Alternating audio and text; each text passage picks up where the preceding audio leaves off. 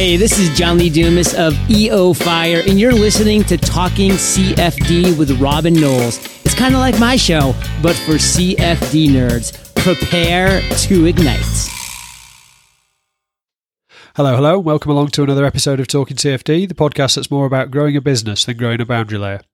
As usual, I'm talking with a founder today, one of a founding team, in fact, but today's guest is also the CTO of the company, the Chief Technical Officer for those not familiar with the C-suite.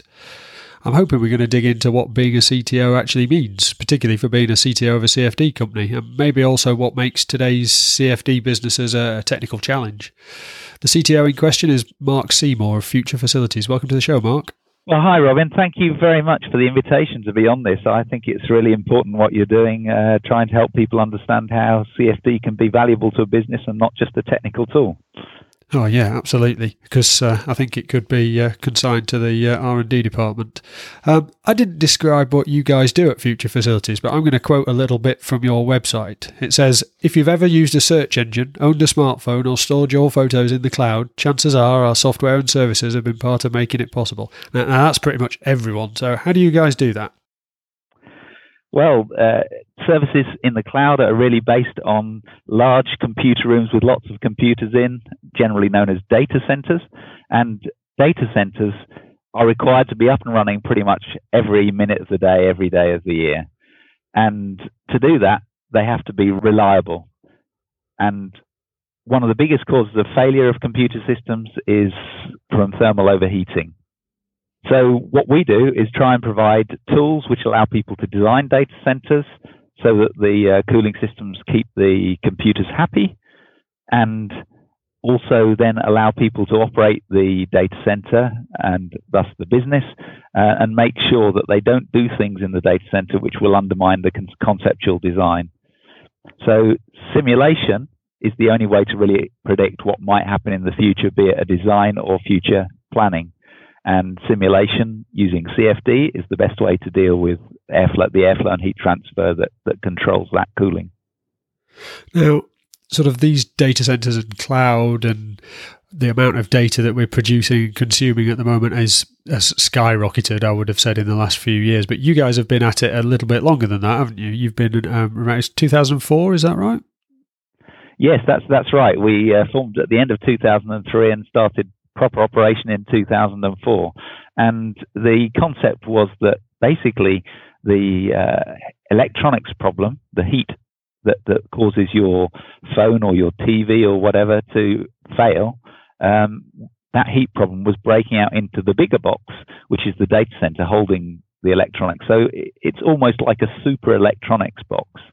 The difference with the data center was that it's not configured once off when the piece of equipment's produced, but it's conceptually configured when the piece of equipment's designed and first built, and then it changes over its whole lifetime. So CFD and simulation of the environment becomes important to allow you to keep it running at its best. The cloud has brought another dimension because the data centers have just got bigger. Typically in enterprise data centers, we've been dealing with facilities that are 1 megawatt, 2 megawatts, and maybe 10,000, 20,000 square feet or 2,000 square meters. But in the cloud, data centers get much bigger and can be many megawatts of power, and even bigger in physical space, 50,000, 100,000 square feet or 5,000 to 10,000 square meters is not unusual. Whoa. So the sort of conceptual idea of a data center, some computers remote from me doing things that I don't otherwise need to do, is still the same, but these things have just exploded in size and number, I guess. Yeah, the scale is just going out of the roof because of what you say, all the things we do with IT, not really realizing we're doing it. We probably don't want to use the word explode, so I'll try not to do that again. Have you always concentrated on data centers? Was that the original offering? Was it? Has that changed as the data centers have changed? Well, the offering has changed marginally, but the original concept of Future Facilities was to provide this technology to data centers for the whole life cycle of the data center, and that was the unique thing. So yes, that is our primary goal as Future Facilities. Did I spot that the sort of founding team came out of Flowmerics? Did you all come out together? Yes, so we came up with this idea as three of us that were at Flowmerics, and we were in various roles. One of my colleagues was head of business development, Hassan Moazi. Another colleague, Jonathan Lepard, was in an engineer doing a lot of technical marketing, and I was the product manager for one of Flowmerics tools, then called Flowvent, and have been responsible for it pretty much from its conceptual design. And what really happened was that we saw, as I say, the problem of overheating break out into the room, and we wanted to be able to deal with that, but at that time it wasn't seen as appropriate for Flowmerics to do it themselves. So we set up our own business to deal with this issue that we could see was becoming a challenge, and there were no tools specifically to address. So you saw a gap and you went for it. I guess the company doesn't look like three guys anymore.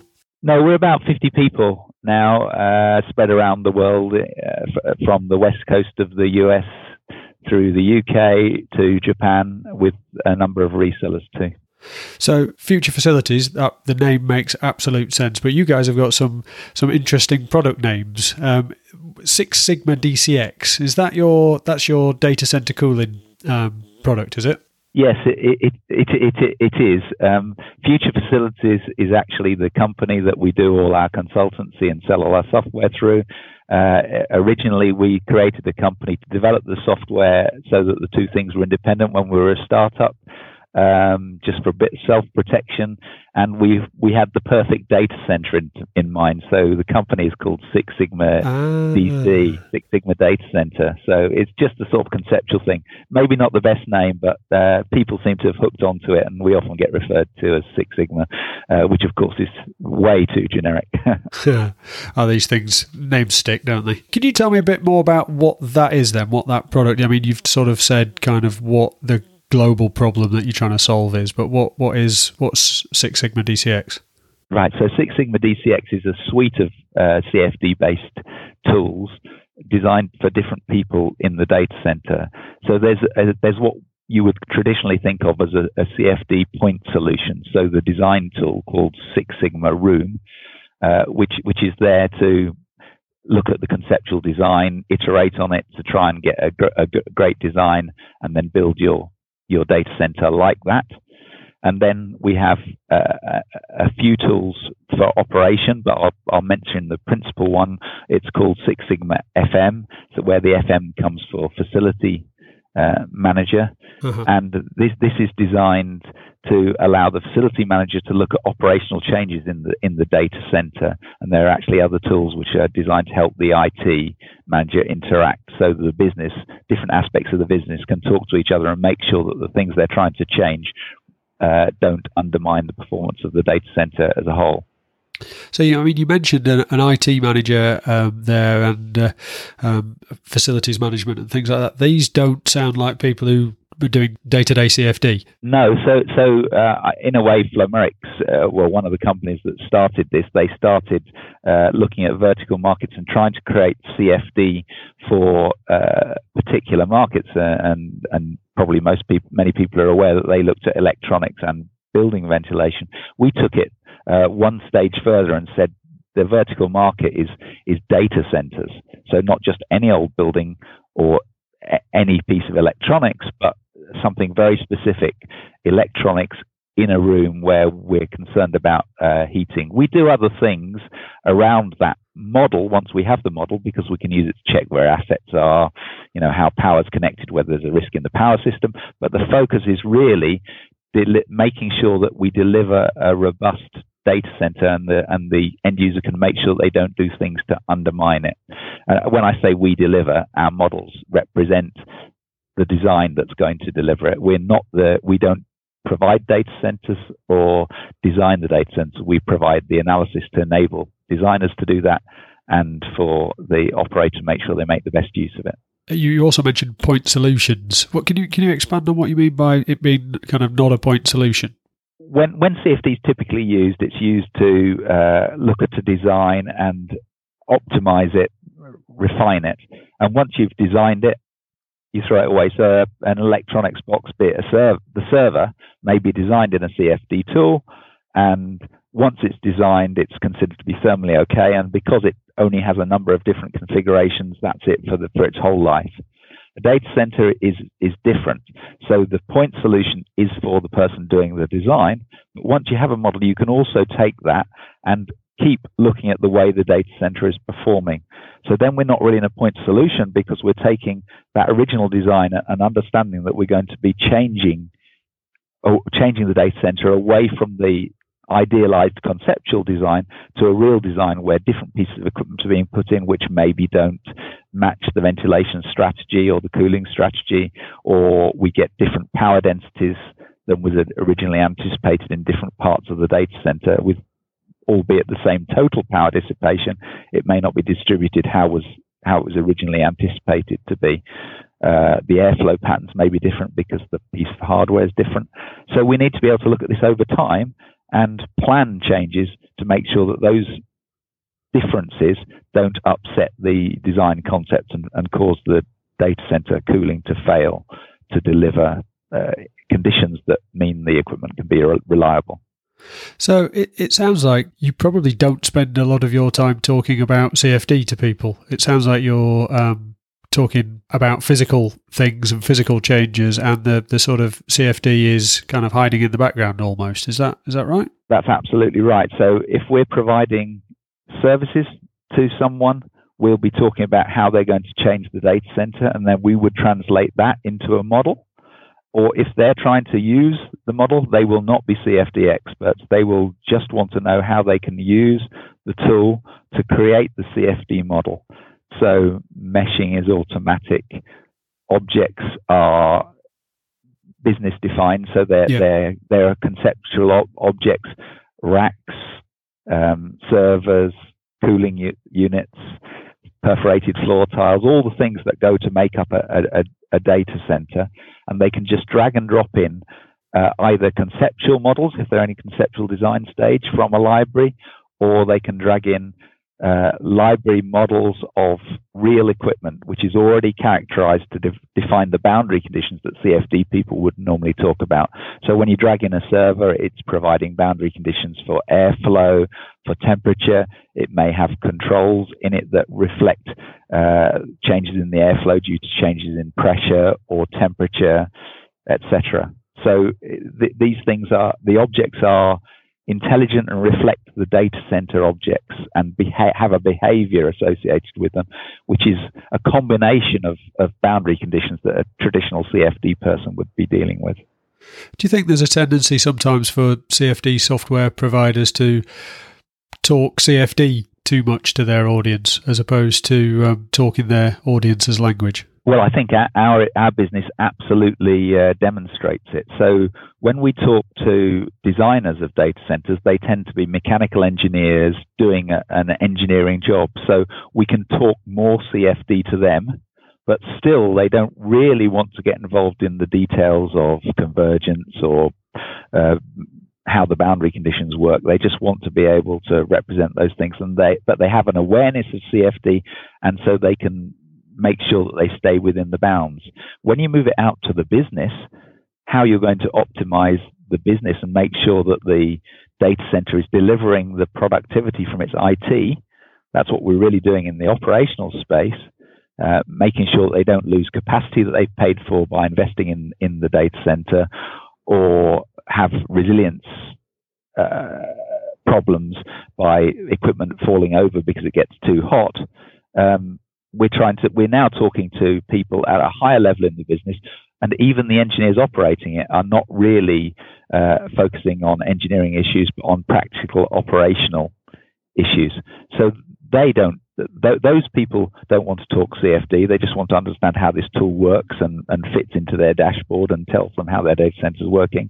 And the C-level people in the business want to know what it's actually going to deliver for the business. So why they should be worrying about making sure that the cooling's effective compared with making sure they're using as little energy as possible and keeping their utility bills down. So it's a completely different conversation. And if you just go and talk CFD, you'd never get CFD used in those businesses at all. So, I mean, you could be forgiven for thinking that this appification of CFD, I really don't like that term, but appification of CFD is a new thing. I mean, you guys are showing that it's not. It's been around for a decade, if not more. But there comes with it, perhaps from certain existing CFD professionals, that not everybody should be doing CFD. It's not the sort of tool that just anybody can use. How do you guys address that kind of issue? Well, I think the first thing I would say to anybody using any sort of simulation tool, be it CFD or anything else, is that you should have some idea of the result you're expecting before you run the model. And then when it's different to the result you expected, your result, you should then question whether it's because you've done something wrong in the input or there's something happening that you didn't expect, and understand what's happening that you didn't expect. That's critical, because however good the CFD tool is, it can't compensate for user error. So the user has to recognize that they've got to take responsibility for making sure that what they've done is reasonable. So then how do you deal with the fact that some things are in CFD are pretty complex and require specialists to deal with them? Well, I believe that you can only do that by being in very specific markets, and that's why general purpose tools are still needed to do R&D type activities where the activities are not well understood. But in well-defined markets where you know what you're trying to do, you can make the CFD tools much more specific and tailored to that job to take away a lot of those CFD things that would normally require CFD expertise, because you can embody that knowledge for the specific niche into the tool set. And that's what I believe all the vertical market tools do, and we have certainly done for data centers. So from the very outset, we worked with designers and end users to make sure that the tools were delivering what they needed, and that we put in what was necessary for them to be able to do it without them having to become a CFD geek. Yeah, so if you've got the niche focus, then this sort of becomes a non-problem. As long as the guy appreciates that when he adds his 1,001st server and his electricity bill doubles, then something's wrong. Yeah, exactly. Yeah, that's exactly the point. There are the things that go wrong through user input are often not tiny nuances. They're normally significant, so you can see them in your results. So that's a fairly reasonable quality check. But I would say one other thing that we do. So when somebody in the operational world, say, starts using our tools, we would normally first off run the tools with them to start with, to help them understand what can be done and bring them up to speed and train them in what to look for. And over time, they would take over the operation of the tool. And remember, they're not setting up the entire model. That's normally been set up by the consultant, the mechanical engineer, or by a company like ours specializing and providing them with the underlying model. What they will be doing is dragging in new IT equipment and trying it in different locations to see where it works. So they don't have to look at the temperature field necessarily in its total entirety. They would look at industry metrics like what the inlet temperatures are. Are they within the ASHRAE recommended temperature compliance guidelines? For example, ASHRAE is the American Society for Heating, Refrigeration and Air Conditioning Engineers, for those who don't know. So we're trying to, they can look at the temperature fields, they can look at flow patterns that people would traditionally expect to, but most of the information is visualized in streamlined plots, so they can see where the cold air is going, where the hot air is going, that sort of thing, in very visual renditions, and also in summary reports and in key performance indicators or metrics that analyze the performance, so that somebody with less expertise can interpret the data. I wonder if we can sort of change direction a little bit and kind of dig into what I mentioned a bit earlier about what a CTO does at a modern CFD company. What that role involves over, say, a senior developer or an ops guy or something like that. What does a CTO do? Right. So obviously, as the company grows, that role changes. So when you're a small CFD company setting up, trying to deal with a vertical market, what the CTO is doing is trying to really define the the product that's required for the marketplace. So working with the marketplace to understand what problems they have, then looking at CFD technology as we know it and understanding what would be a sensible requirement for the software developers to implement to meet that need. So it's almost a product management role in those early days, because really you're just designing product and trying to make sure that technology fits the market that you're targeting. So then as the organization grows, of course, you have to build product management teams because you're dealing with a much broader market, more customers, etc. And we have to do much more technical product marketing and all those sorts of things that go with a product management role. So CTO then really moves on to looking at the future direction of the market. So nowadays I spend a lot of time doing work with research bodies and industry bodies, looking at the way data centers are going to develop, the way CFD and simulation more generally can fit into that and be helpful to delivering good business results for the different types of business that use data centers and CFD for data centers. I mean, data center sounds like a really narrow niche, but it's not that narrow, really. We've talked about it implicitly in what we've said. We've talked about enterprise systems. We talked about cloud. The way those data centers operate are quite different. And then there's co-locators, which again operate in a different way. So we have to be able to make sure the tools work for those different types of users who have different business needs. So you mentioned research and industry bodies. Are they... I'm guessing research is going to be the more academic research, working in partnership with universities, perhaps. But the industry bodies, what you also mentioned ASHRAE earlier, I think. Yeah. So, what's your relationship with those guys? Are you like a trusted expert, or how does that work? So ASHRAE is made up of technical committees for different sectors of the heating and ventilation and refrigeration sectors. There is one committee called TC 9.9, which is the data center committee. It's actually the biggest single committee in ASHRAE, and it has hundreds of members, of which I am a member. It sets up subcommittees that do specific pieces of work. So, for example, I'm involved in two pieces of work at the moment. One about testing and rating the cooling systems that go into data centers. The other is a piece of research looking at producing guidance for how people should use CFD for data centers. Are these bodies producing regulation, or are they lobbying for changes to regulation?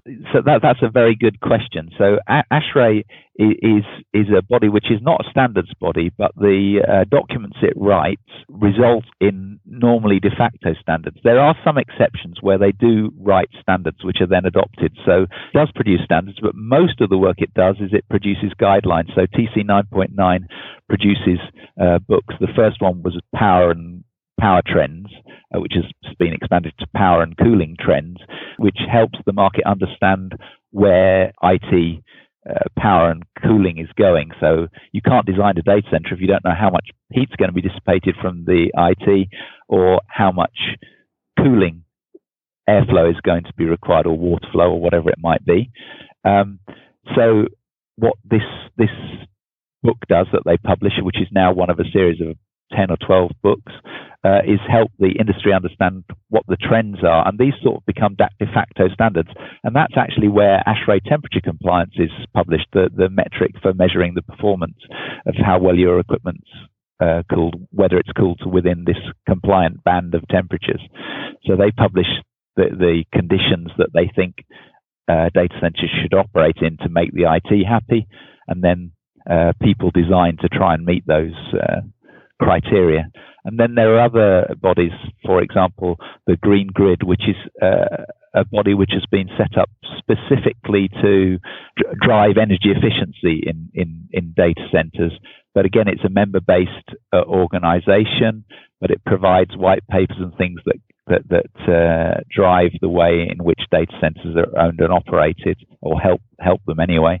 The most notable one was the publication of a white paper on power usage effectiveness, which basically gave a way of measuring how effectively your data center was working. And has helped drive efficiency, so that data centers have gone from using, say, 2.5 times as much energy to cool and power the equipment, to 2.5 times as much as the equipment uses itself, that is, to about 1.1 in the best data centers, even a little less than that. So only using 10% more energy to run everything else in the data center than is being used by the IT itself.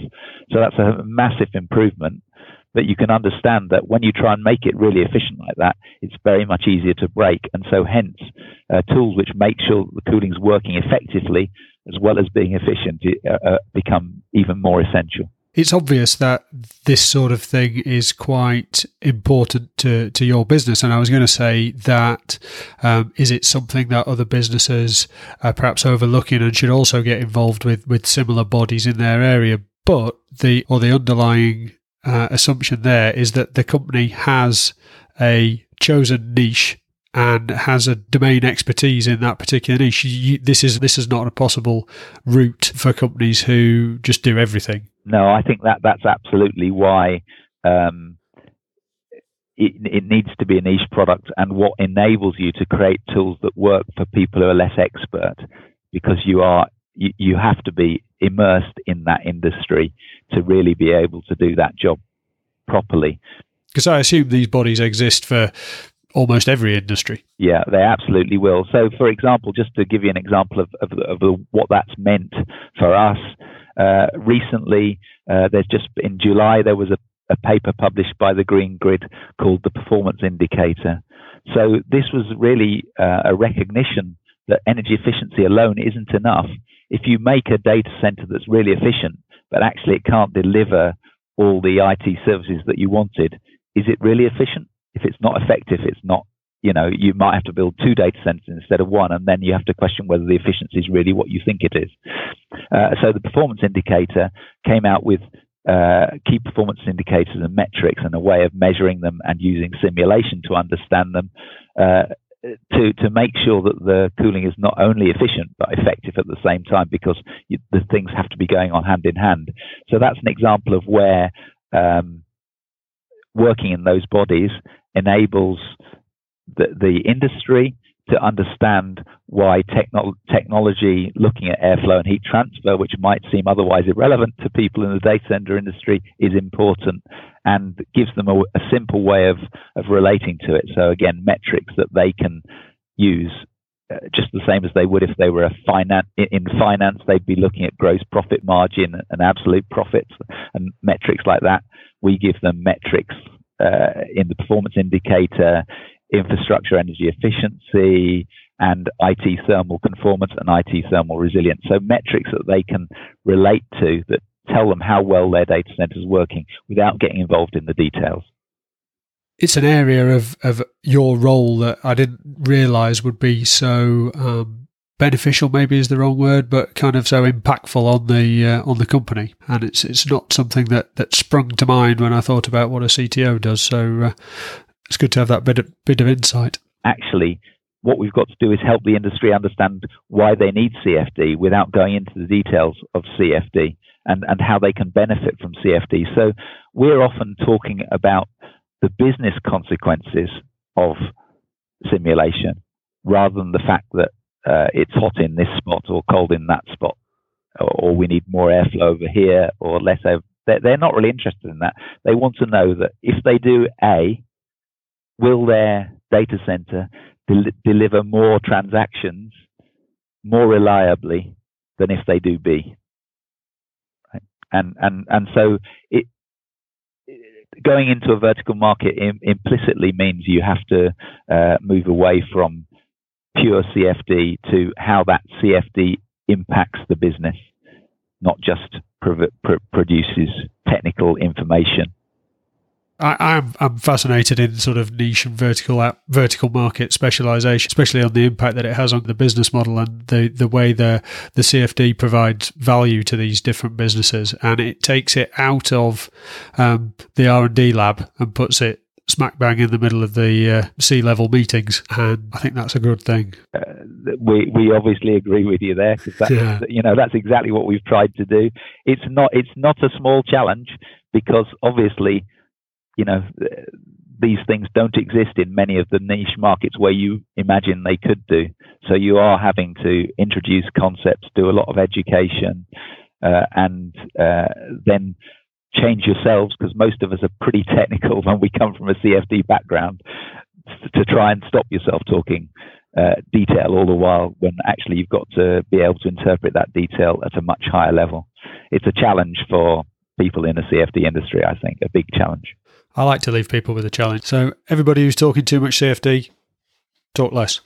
Listen a bit more. I think that was what Jeff told us in the first series. We've got to do more listening. So I want to thank you for coming on today, Mark. We had lots of problems getting this going, but I think it's been good. It's been worthwhile. If people are interested in either the product or in particular some of the work that you guys have been doing and that you've been talking about, what's the best way for them to either get a peek at a product or to talk to you guys? Well, of course, we have a website, so you're very welcome to look at our products on www.futurefacilities.com.